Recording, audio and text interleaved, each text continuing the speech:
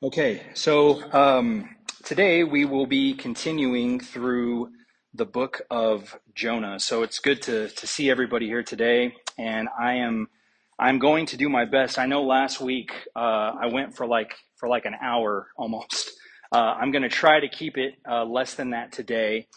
I make no promises. This is a weighty chapter of the book, as you can tell from last week. Looking back, I probably could have wrapped those five verses and just skimmed over it and got into chapter four. But I've said it before, but there's so much treasure in this book, and really with every book of the Bible. So I'm going to try to just hone in on these last five verses of section three.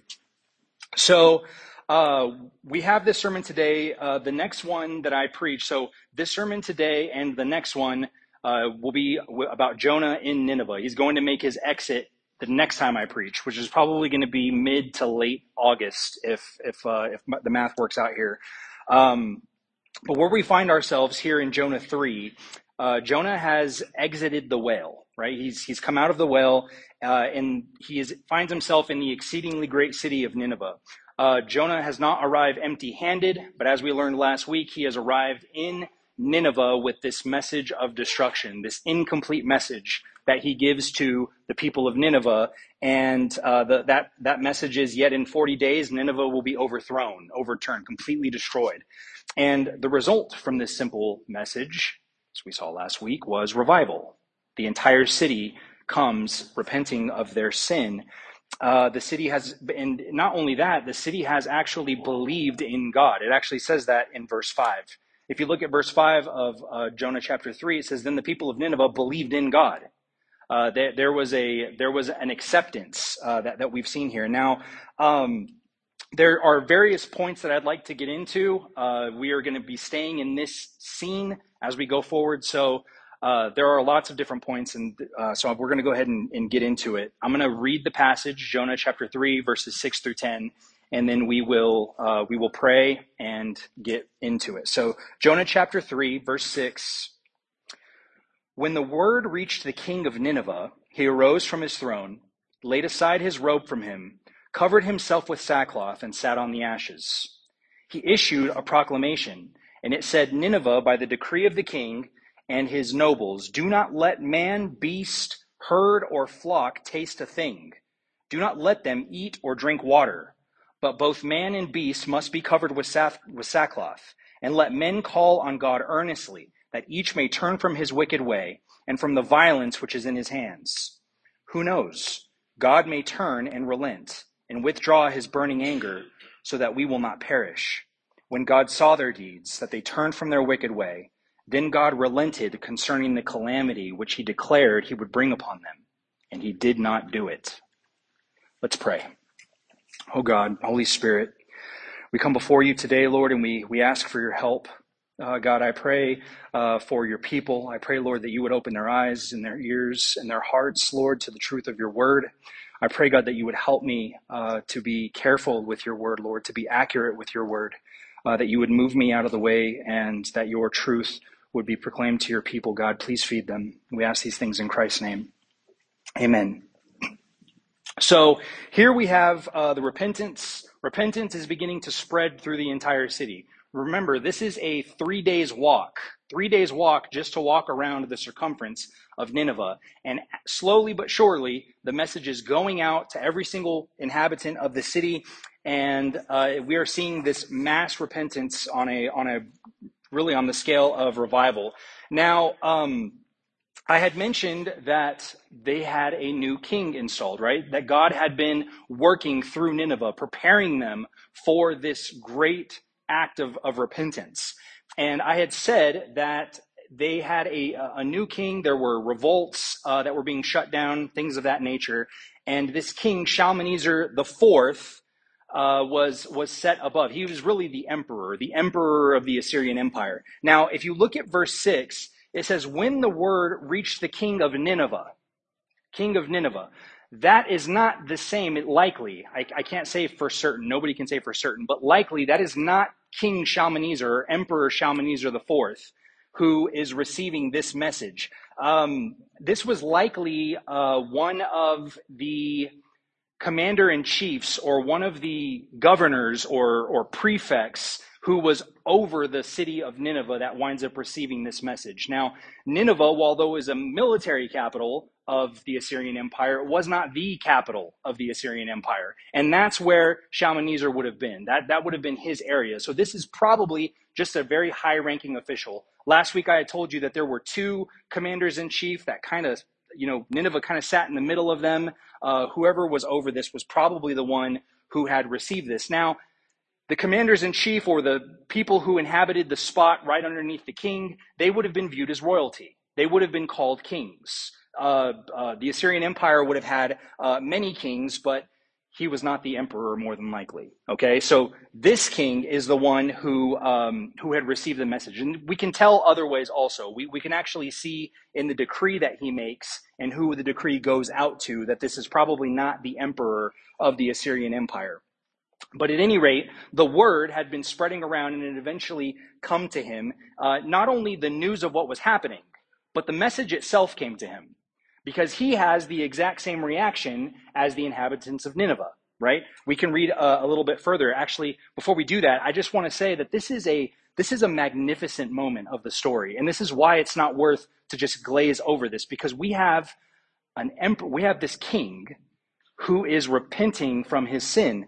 So often with emperors or kings or rulers, not just in these days, but even in our own day, right? It is a rare thing to see a king, someone who has great wealth or great power, absolute power, repenting from their sin and turning their wills over to the one true and living God. And this really, just looking at the trajectory of the church, one of our biggest difficulties that we have in the world is not necessarily the population, it's getting this message through to the rulers of the nations or the rulers of the state. This is a massive hurdle. We can call them to repent all day long and give them God's word all day long. I actually sat through this and tried to do this. And most of the time it's met with, who cares, right?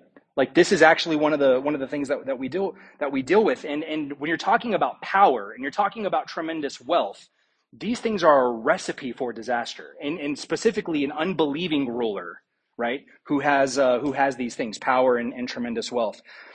But when we go back into this day, we look back into the time of Jonah, for a pagan king, one who is a polytheist, who has many kings, absolute control over the state of Nineveh. Remember, Shalmaneser's rule has not spread all the way throughout the Assyrian Empire. We talked about that a little bit last week.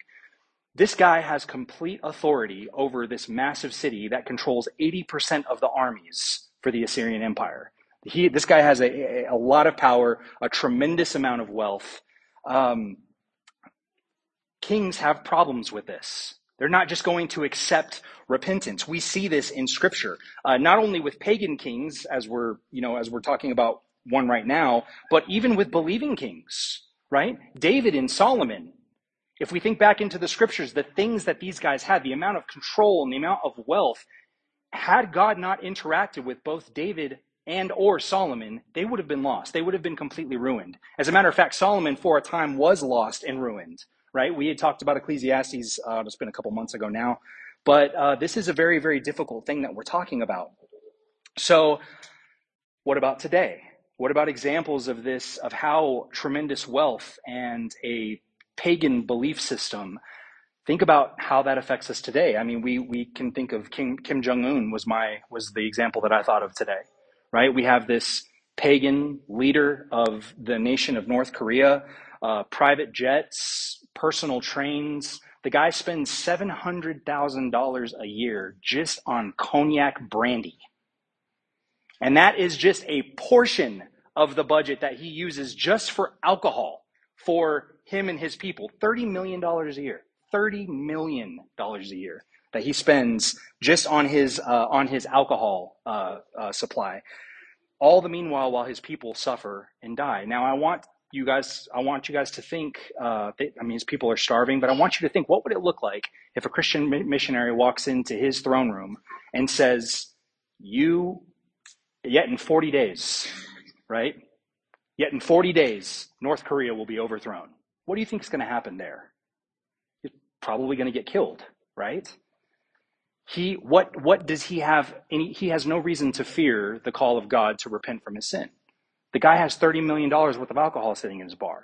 This is one of the struggles that we see here. I mean, we can go into many others. We could go into Xi Jinping, the prime minister, the cult leader of China. We can go to the Husseins. We can go to the various kings and emirs of the Middle East.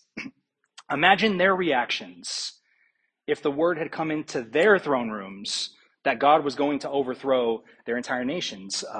Like I said, the preachers would be killed. Preachers are being killed in those nations today. Not even for going and preaching to the king, but just to the people of these nations. It really kind of puts in perspective just how significant this moment in Nineveh is, right? We can see that God is certainly at work. But what I want to do is I want to show two examples of this message of repentance coming to kings in Scripture. We have the pagan example, and I'm even going to show you a Jewish example just to demonstrate how difficult this is apart from God moving. So if you'll please turn in your Bibles to Daniel chapter 4.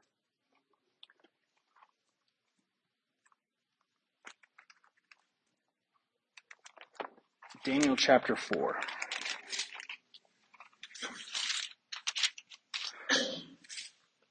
So just to lead up to this, in chapter 2, Nebuchadnezzar had been having dreams that he wanted interpreted, right? We all know this story. And his wise men, none of them could interpret the dreams. So God then comes and he blesses Daniel. He blesses Daniel. He gives him the secrets to Nebuchadnezzar's dreams, which he then goes and tells him that you're going to be over all the nations, right? You are going to be this great nation in the world. Nebuchadnezzar is made very happy. He starts to show favor to Daniel. In chapter 3, what winds up happening is Nebuchadnezzar winds up erecting a massive statue of himself, and he starts demanding the worship of that statue from all who are under the Babylonian rule, which Daniel then and the bunch, right, Meshach, Shadrach, and Abednego, they all refuse this. And that's when we have the furnace situation. They're thrown into the furnace. And Nebuchadnezzar actually witnesses with his own eyes another that in the fire who is protecting Daniel. And he brings him out and he actually acknowledges alongside his gods the one true living God. He actually refers to him as the Most High.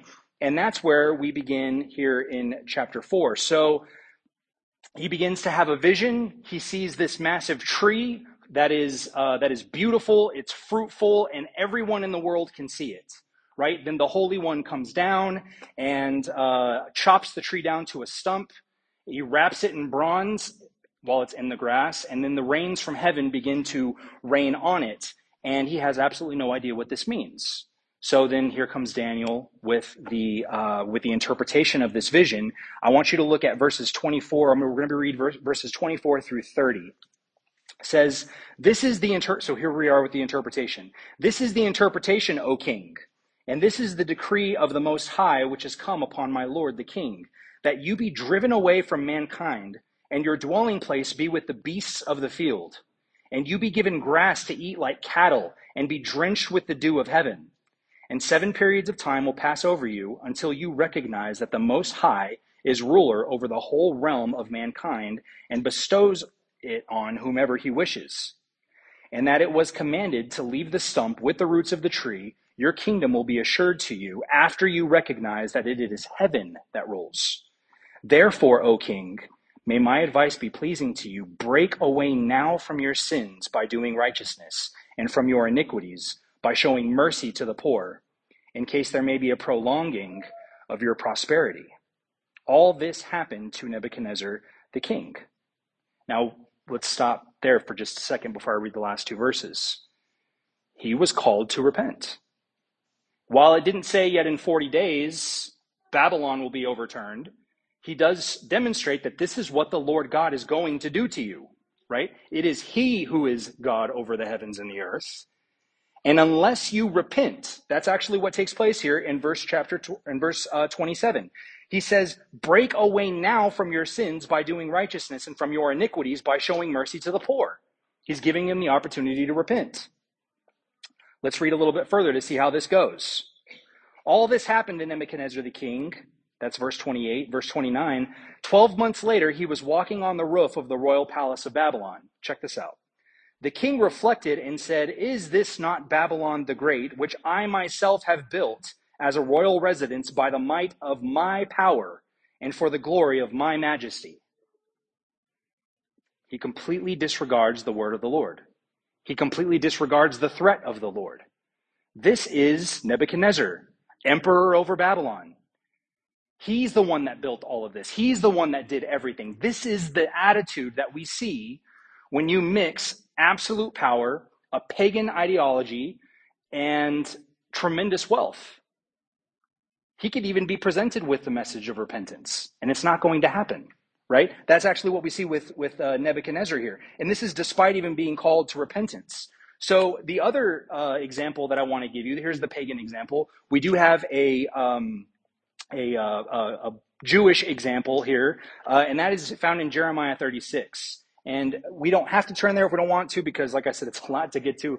I don't want to read like 900 verses of scripture, but we can. So the king at this time, at the time of Jeremiah, is Jehoiakim, and he is the son of Josiah. And what the Lord does is he has the scroll of the law presented to King Jehoiachin. And after receiving the scroll of the law, unlike his father, Josiah, when Josiah received the scroll of the law, he read it and he tore his clothes. He repented. He brought massive reform to the nation of Israel to go back to keeping the commandments of God. But Jehoiachin does something completely different. He takes the scroll and he has it burned. He burns the scroll in the fire. There is no fear of God before his eyes. Repentance, guys, repentance is difficult for normal people, but it is impossible for the rich man. Where have we heard that before? Even recently, how difficult it is for a rich man to enter into the kingdom of God. What I want you to do is let's flip back in Jonah as we continue to develop this idea. Now we're going to go back to this king, this governor, this ruler over Nineveh. We have this man with absolute power and control. With inside of Nineveh, he is a tremendously wealthy man, and he hears this message of destruction. Now we're going to see how he begins to act. He gets his moment of repent, and that's what we're going to read here in verse 7. It says, actually, we're going to go back to verse 6. When the word reached the king of Nineveh, he arose from his throne, he laid aside his robe from him, and he covered himself with sackcloth and sat on ashes. So now we have his actions. And last week we talked about sackcloth and ashes. But what he does is he comes off of his throne. That's significant to the text here. To come off of his throne is to leave the seat of authority. He takes all the authority that he has and all the power that he has, he leaves it there and he trades it in for a pile of ashes. That's significant. He doesn't view his authority or his power over Nineveh as even something to hold on to. He trades it in for a pile of ashes. Then it says he lays aside his robe. These guys did not skimp when it came to the ornate robes and all of these. I mean, these guys were like peacocks. It was diamonds on every part. He lays aside his robe, the symbol of his wealth, and he trades it in for sackcloth. He doesn't presume that his riches or his authority earns anything or is anything. He is struck completely to the core. And unlike the rich young ruler, unlike Jehoiakim that we were just talking about, he does this with no law. They don't have the law of God there inscripted in stone. They don't have any extra special revelation of God or of his desires.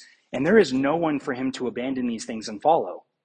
Christ is not there in the flesh, right? Yet we have the reaction that all of these other men should have. We have it being displayed in a king who didn't even hear the preaching of Jonah.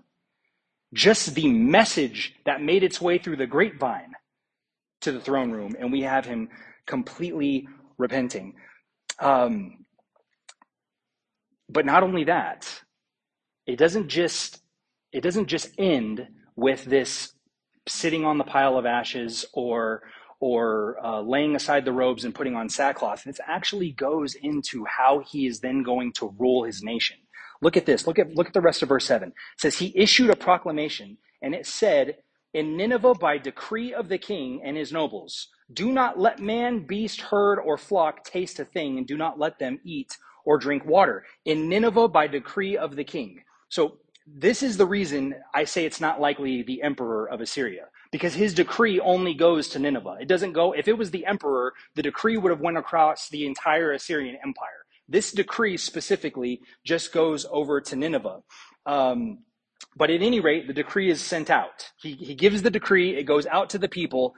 It may not have even needed to. You know, I had that thought whenever I was reading this. The decree probably didn't even need to go out. Everybody was already repenting, from the greatest of them to the least of them. But see, this is how you know for this king that it is true repentance, because not only is it in his actions, but it is in the way that he governs. The message then goes out to the people. And this shows just how systemic, how deep-rooted this repentance actually was. And then we see what the decree is. And this is fantastic. We laughed a little bit about this last week at the end of the sermon. But we have this nationwide fast, right? Do not let man, beast, herd, or flock taste a thing.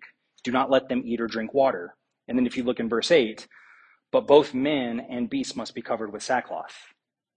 We have even the animals of this nation who are made to repent. And this is amazing. So, I thought that this was, and it is a symptom of just how deep rooted this repentance was, that these people would cover their animals with sackcloth and ashes. But funny enough, it is actually not a random thing. This is something that these people practice. So this has roots in Assyrian paganism. So what they would do, so there were two old tablets that were discovered. Remember, a lot of this information that we have is from archaeological digs. They were uncovered from the 7th century BC. And on these two tablets that were demonstrating what the Assyrians did, they showed that Assyrians, in order to avoid bad luck or bad omens, anytime they received a bad omen or any type of superstitious issue, they would actually take all of their animals, they would keep them from sleeping for 3 days, they would cover them with sackcloth, and not only that, they would actually bring them into the home to pray with them.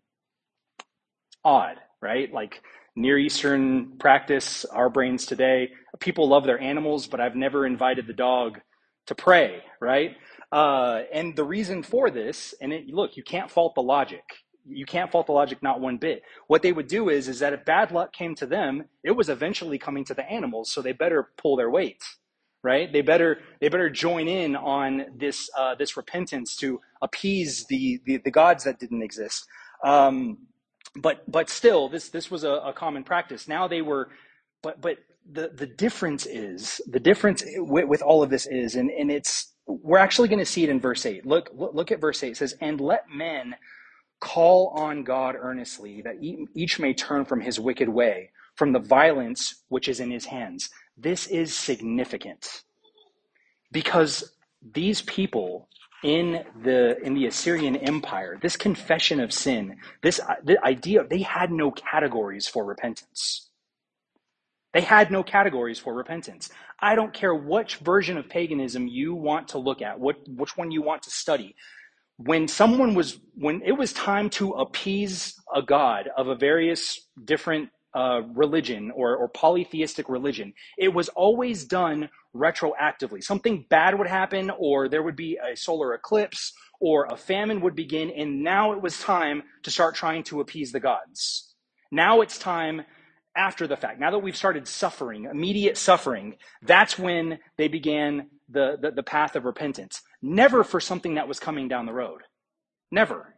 They didn't have categories for that because they have no gods. While they may worship other false gods, they're not actually gods. There is no knowledge of future events.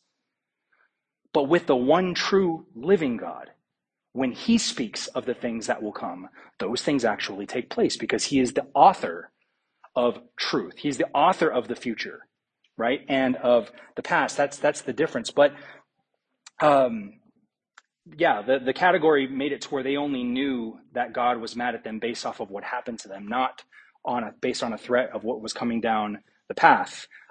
This moment for them is entirely new. Entirely new. As far as biblical repentance goes. Then the king makes a statement concerning God in verse 9. That's profound. This is a profound statement, and this is how you know it's the movement of God. This is going to blow your minds. So it says, who knows? Who knows? God may turn and relent and withdraw his burning anger so that we will not perish. Now, these words may sound similar to you, right? If you flip back over into chapter 1, the sailors say something kind of similar. They say, perhaps your God, it's in verse 6, perhaps your God will be concerned about us so that we will not perish. And in fact, God was concerned about them so they would not perish. But there is another place in Scripture where this is even more close, like it is even closer to what this king is uttering here. And that is in the plus or minus 75 years. It would have been right around the same time, but it is from the mouth of the prophet Joel. And it's found in chapter 2, verses 12 through 14. This is what he says. He says, "Yet even now declares the Lord, return to me with all your heart and with fasting, weeping, and mourning, and rend your heart and not your garments. Now return to the Lord your God, for he is gracious and compassionate, slow to anger, abounding in loving kindness, and relenting of evil." Now the word evil there really means disaster or calamity. But here's the part. Who knows whether he will not turn and relent and leave a blessing behind him? This king, pagan king of Nineveh, who does not know Yahweh, other than just for the last 15 seconds, right? Who does not know Joel, who doesn't even know Jonah, none of them, utters the exact same words that the prophet Joel, under bringing the word of God to the people of Israel, right around the same time. Now return to the Lord your God, for he is gracious and compassionate. And here, with this king who does not know either, we get the reaction that the king in Jerusalem would not give. And all of this without having any extra information. The only information that he has is the only information that anybody in Nineveh has, which is in 40 days you will be destroyed. This is a significant moment. Look at verse 10. It says, God saw their deeds and that they turned from their wicked way. And then God relented concerning the calamity which he had declared he would bring upon them. And he did not do so. God responds. He sees the brokenness of this man. He sees the brokenness of the entire city, and God responds. He relents from the calamity that he said he would bring upon them. Now, passages like this are used, and this deserves to be talked about with at least a little bit of length. So these passages are used by folks to try to prove that the most important thing that we can get out of this text is the fact that man can choose, right? So God is waiting for all of us to repent, and then God responds to our actions. And they'll go even further to say, this is why you need to humble yourself, because God is just waiting. He's waiting for you to do something, and then God will be gracious to you, because man's choice is the most important thing. God responded. Yes, he did. Amen. Right? I'll accept that all day long. These people, did they humble themselves? Absolutely. Did they ask God, or did they start to do things so that they wouldn't receive judgment for the wickedness that they had been performing? Yes, they confess their sin, and then God responds to that. He absolutely does respond to human choices. He does. The problem, though, comes when someone says, see, waiting to God. God is just up there just waiting to see what we're going to do. God needs to see what we're going to do. God changes his mind. Because it just said right there, right, that God relented. God said he was going to do something, and then God changed his mind. God changes his mind, but that leaves us with a problem, doesn't it, scripturally?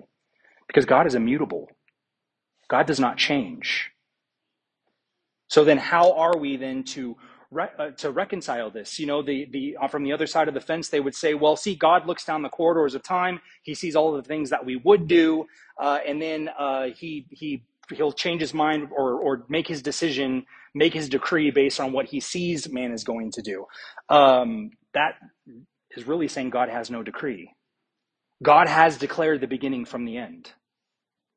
God is all-knowing. See, in order to do this, you actually have to give up the idea that God is omniscient, that God just, in and of himself, by his very own nature, he is omniscient. He knows all things.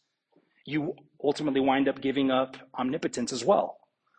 God is then not all-powerful because he's going to wait. He wants to see what we're going to do, right? He's not going to kick down any doors. All he's going to do is going to offer these things. And I can't stand this. I was listening to a sermon the other day that dealt with another passage like this with Moses, right? When Moses goes and he intercedes for the nation, God is going to destroy every one of them for worshiping the golden calf. And it's turned into this. We wind up missing the forest for the tree because now we're sitting here talking about whether God is omnipotent or God is omniscient, whether he changes mind or he doesn't change his mind. We're going to deal with this real simply. This is an easy argument to make. If Numbers chapter 23, verse 19, let me read this to you. God is not a man that he should lie, nor a son of man that he should repent. Has he said and he will not do it? Or has he spoken and will he not make good? God does not change his mind. He doesn't change his mind. So then what is it that we're reading here? God has a decree. He has decreed all things. He has decreed everything that comes to pass within time, within this world that we live in. God has decreed before the foundation in eternity past. So God is not changing his mind. God has predestined. When we talk about predestination, when we talk about the sovereignty of God, because this moment, guys, the last thing that we're going to let happen in this sermon is for any glory to go to Nineveh. No glory belongs with the Ninevites here. This is not a story about a smart, humble Nineveh. This is a story about a gracious and compassionate God. And when we talk about God who predestines things, he predestines the end, right? Nineveh was going to repent because God had decreed for Nineveh to repent. But God also predestines the means. He predestines the end and he predestines the means. If I was meant to wind up in Florida, God also predestines the way that I'm going to get to Florida and in the car that I'm going to Florida in. That's what's happening here. God was going to bring about the repentance of Nineveh by threatening them. And the threat was the mercy. That's where the mercy's at. And we had looked at that last week. Even Jesus himself says in Luke chapter 17, when he's talking about Sodom and Gomorrah, when he's talking about the world, they received no threats. They were marrying and being given in marriage. They were building and they were planting, and all of a sudden the water. And then in the case of Sodom and Gomorrah, all of a sudden brimstone and fire from heaven. There was no warning. God used this threat to bring the people of Nineveh to repentance. We have absolutely no problem with that. Did God respond to their actions? Absolutely. Guys, when we read the Bible, when we look at passages like this, the one thing that we cannot do is then try to ascribe our idea of relenting and applying that to the one true living God, whose ways are above ours. If he is all-powerful, then he must be all-powerful. If he is omniscient, that means he knows all things. We don't have to create categories. God is allowed to be God. We miss the forest for the trees. God showed gracious compassion towards these people that were not his covenant people. That's the story. Not does God know, or does God, did he decree? Well, how do we make all of this work? God's relenting is not like man's. God interacts with his people. The fact that God threatened these people, I don't want to lose just how gracious that actually is. What is a threat? Right? There's been threats throughout this entire book. There was the threat of the storm that was coming upon the ship that Jonah was on, him and the sailors. We have threats all over the place. What is the object of a threat? What is the desired outcome of a threat? Well, if a rattlesnake is rattling his tail, that is for me to now change my course of action. We have a game plan change because something bad is going to happen if I continue acting in this way. The threat that God makes to them is a mercy, pure and simple. So Nineveh did have a choice, and Nineveh chose. I would actually say that God's grace is irresistible. That once they were faced with this, God had been moving. God had already prepared them to change, and therefore they had no other choice but to change. Anytime we bring the gospel, what I gave to you guys last week with a message of destruction, and I gave that to you, that is a threat designed to make the hearer change their path. The question was, can that happen apart from God moving? No. And if it does, we're talking about moralism. We're talking about self-preservation. If I'm a doctor and you come in and you say, hey, you continue living like this, you continue doing what you're doing, you're going to have a heart attack at some point. There's people that will change their direction. That's a threat, right? I don't want to have a heart attack in my 50s or what have you. I need to start changing the way that I do things. But what we're talking about is a rending of the garment, a breaking open of people, a breaking open of a king who had everything. That can only come by the power of God. Then God responds to them. He then relents of the calamity that he was going to bring on them. God is gracious, right? And he demonstrates his grace through this. The interesting thing, and it's, there's a lot of, through the commentators and through the study of this, there's a lot of questions as to whether Nineveh's repentance was real, whether this king's repentance was real, whether there was conversion, because the text doesn't tell us that these guys went on to become circumcised. It doesn't say that they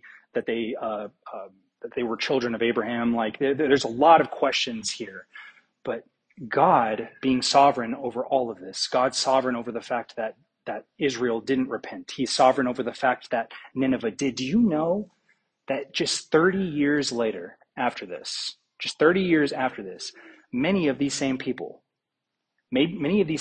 sons who then went on to become a warrior in the army for the Assyrians, carried off the northern tribes of Israel into an exile that they would never return from.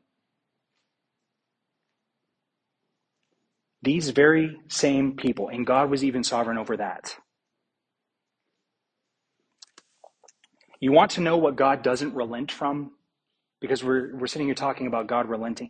I'll tell you what God does not relent from. He doesn't relent from his promises. He does not change his mind from his covenant. He doesn't. And he does not change his mind from his decree. Nineveh was going to repent. Jeremiah chapter 18, verse 7. This is what the Lord says.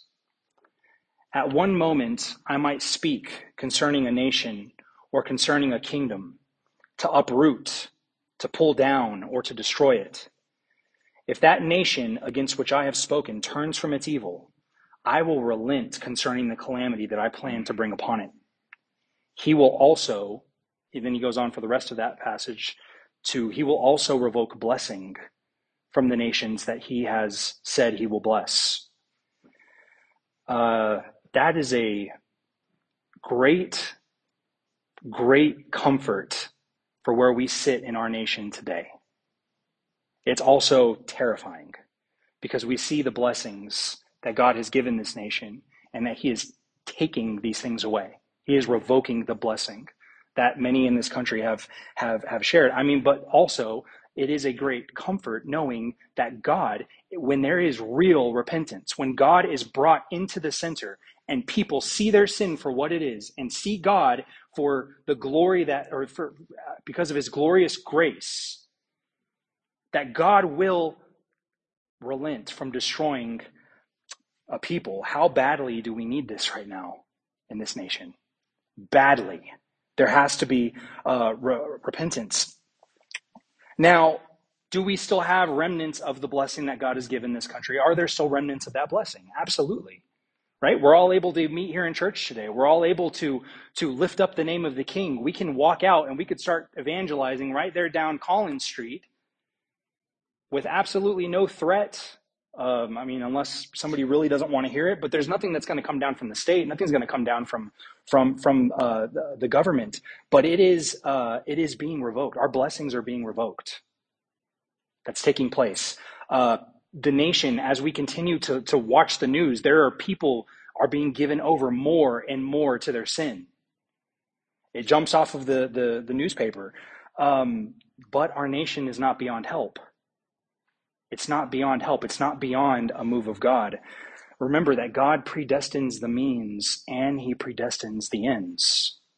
Will the nation that we live in, will it repent? Will it turn to God? I have no clue. God does. He knows. He's the one who's predestined the ends. He's the one who's predestined the means. As a matter of fact, the message that I gave last week, that message of destruction, that's the message that has to go out.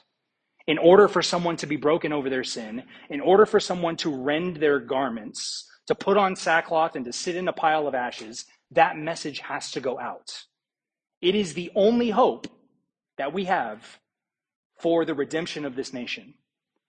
It's the only hope that the person who lives right around the corner has for redemption for their home, for the redemption for their souls. It cannot be apart from the gospel. So what message should we bring to our kings and rulers? Well, the message that was brought to this one. I think of Psalm 2. Now therefore, O kings, show discernment. Take warning, O judges of the earth. Worship the Lord with reverence and rejoice with trembling. Kiss the Son, lest he become angry and you perish in the way. That's the message of destruction. You see, the beautiful thing about being Reformed Christians, of having this view of Christ, we don't believe in a Christ that's just sitting on the throne in heaven, who's waiting for his moment to rule and to reign, who can't wait for the millennial kingdom, right? Because then he's actually going to be able to practice his authority. That's actually not the case. We have a king who sits on the throne, who is seated at the right hand of God, and he is seated there with power. In Matthew chapter 28, in the Great Commission, he said, "Go, since all authority on heaven and in earth has been given to me." He already has it. Therefore, go. The way that we see this thing flip over on its head is we begin to act like Christians built on this authority that belongs to our king, who sits on the throne where he rules and reigns now. If we want to see kings being broken over their sin, we need to take them the message that kiss the Son, lest he become angry and you perish in the way. We begin to act and we begin to vote and we begin to do the things as Christians. If we're tired of seeing horrible politicians, can we have a good Calvinistic brother or sister run for office, please? Somebody who is going to look on the ways that we govern our country and are going to do so with a fear of God. Someone who knows what it is to be in sackcloth and ashes before a holy God, and that every single decision that that brother or sister makes is they're going to be accountable to the king for that, who will kiss the Son in their actions. That's the kind of government that we need. Those are the kinds of politicians that we need. We have to bring that message. We have to actually go to war, not physically go to war, not with weapons of this world, right? But spiritual weapons, effective weapons. We were talking, in the catechism class before this sermon today, and we were talking about what can we do to end abortion? What can we do to actually combat that? There has to be changed hearts. Yes, there has to be. The gospel must go out. It's futile if the gospel doesn't go out. However, we still have war to make on the evil, on the being given over. We still have to be bringing the message of repentance to people and doing something in the meantime. Christianity, this is the fault of the Western civilization. This is the fault of where we live, where we just want to be comfortable. I just want to go to church on Sunday, right? I want to go to Texas Roadhouse.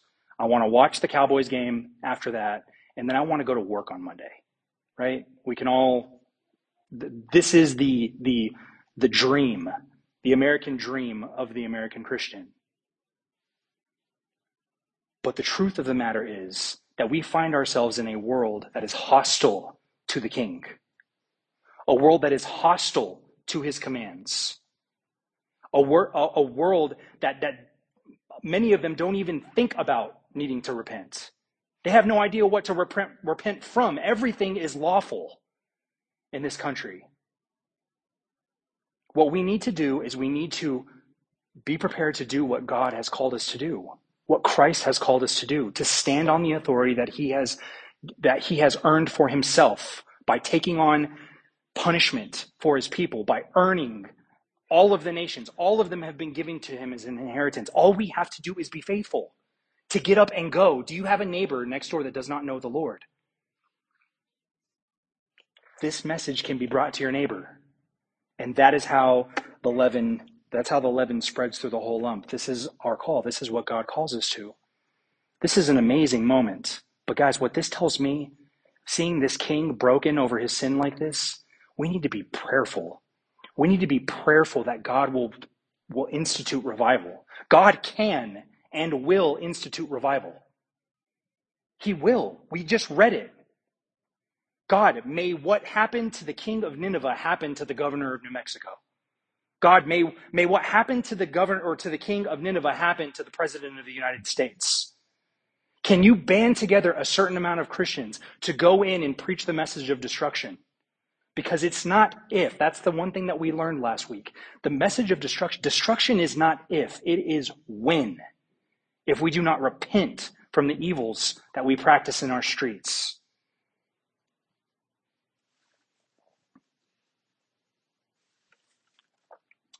You want to know what's awesome? And I use that word meaningfully because it's the work of God. What's amazing about this story is that the promise of destruction was Nineveh. In yet 40 days, Nineveh will be overthrown. Nineveh was absolutely overthrown. It was absolutely overturned. It just wasn't destroyed. John Calvin, in his commentary on Psalm 2, some of the passages that I just read to you from, he says that the Son has been given a rod. The one who has been given all nations is his inheritance. He's been given a rod. And with that rod, he strikes the vessels, shattering the nations like earthenware. And Christ has two purposes in that. There are some vessels of earthenware that he means to shatter, and he means to destroy them by breaking them. Then there are other nations that he strikes with the intention of building them back up to be an honorable vessel for the use of the king. God can absolutely turn the tides that we see going on in our city, in our state, in our world, in our nation, whatever you want to call it. He has the ability to do this if we would call out to him. Can you imagine, guys, if this nation, I'm talking about real revival. I'm talking about great awakening type stuff where people start just widespread being broken over their sin and everybody comes piling up. Could you imagine the glory that God gets from himself, knowing that that would be done through our prayers? God uses the prayers of faithful men and women every single day to bring about his purposes. He's actually ordained the prayers of faithful men and women to bring about his practices. Now, will you pray for revival? That's what I'm asking you. Because I can only think of how amazing it would be to see the entire city of Clovis, New Mexico being broken over their sin and coming flooding to the king. Can you imagine what that looks like? This is not fairy tale stuff.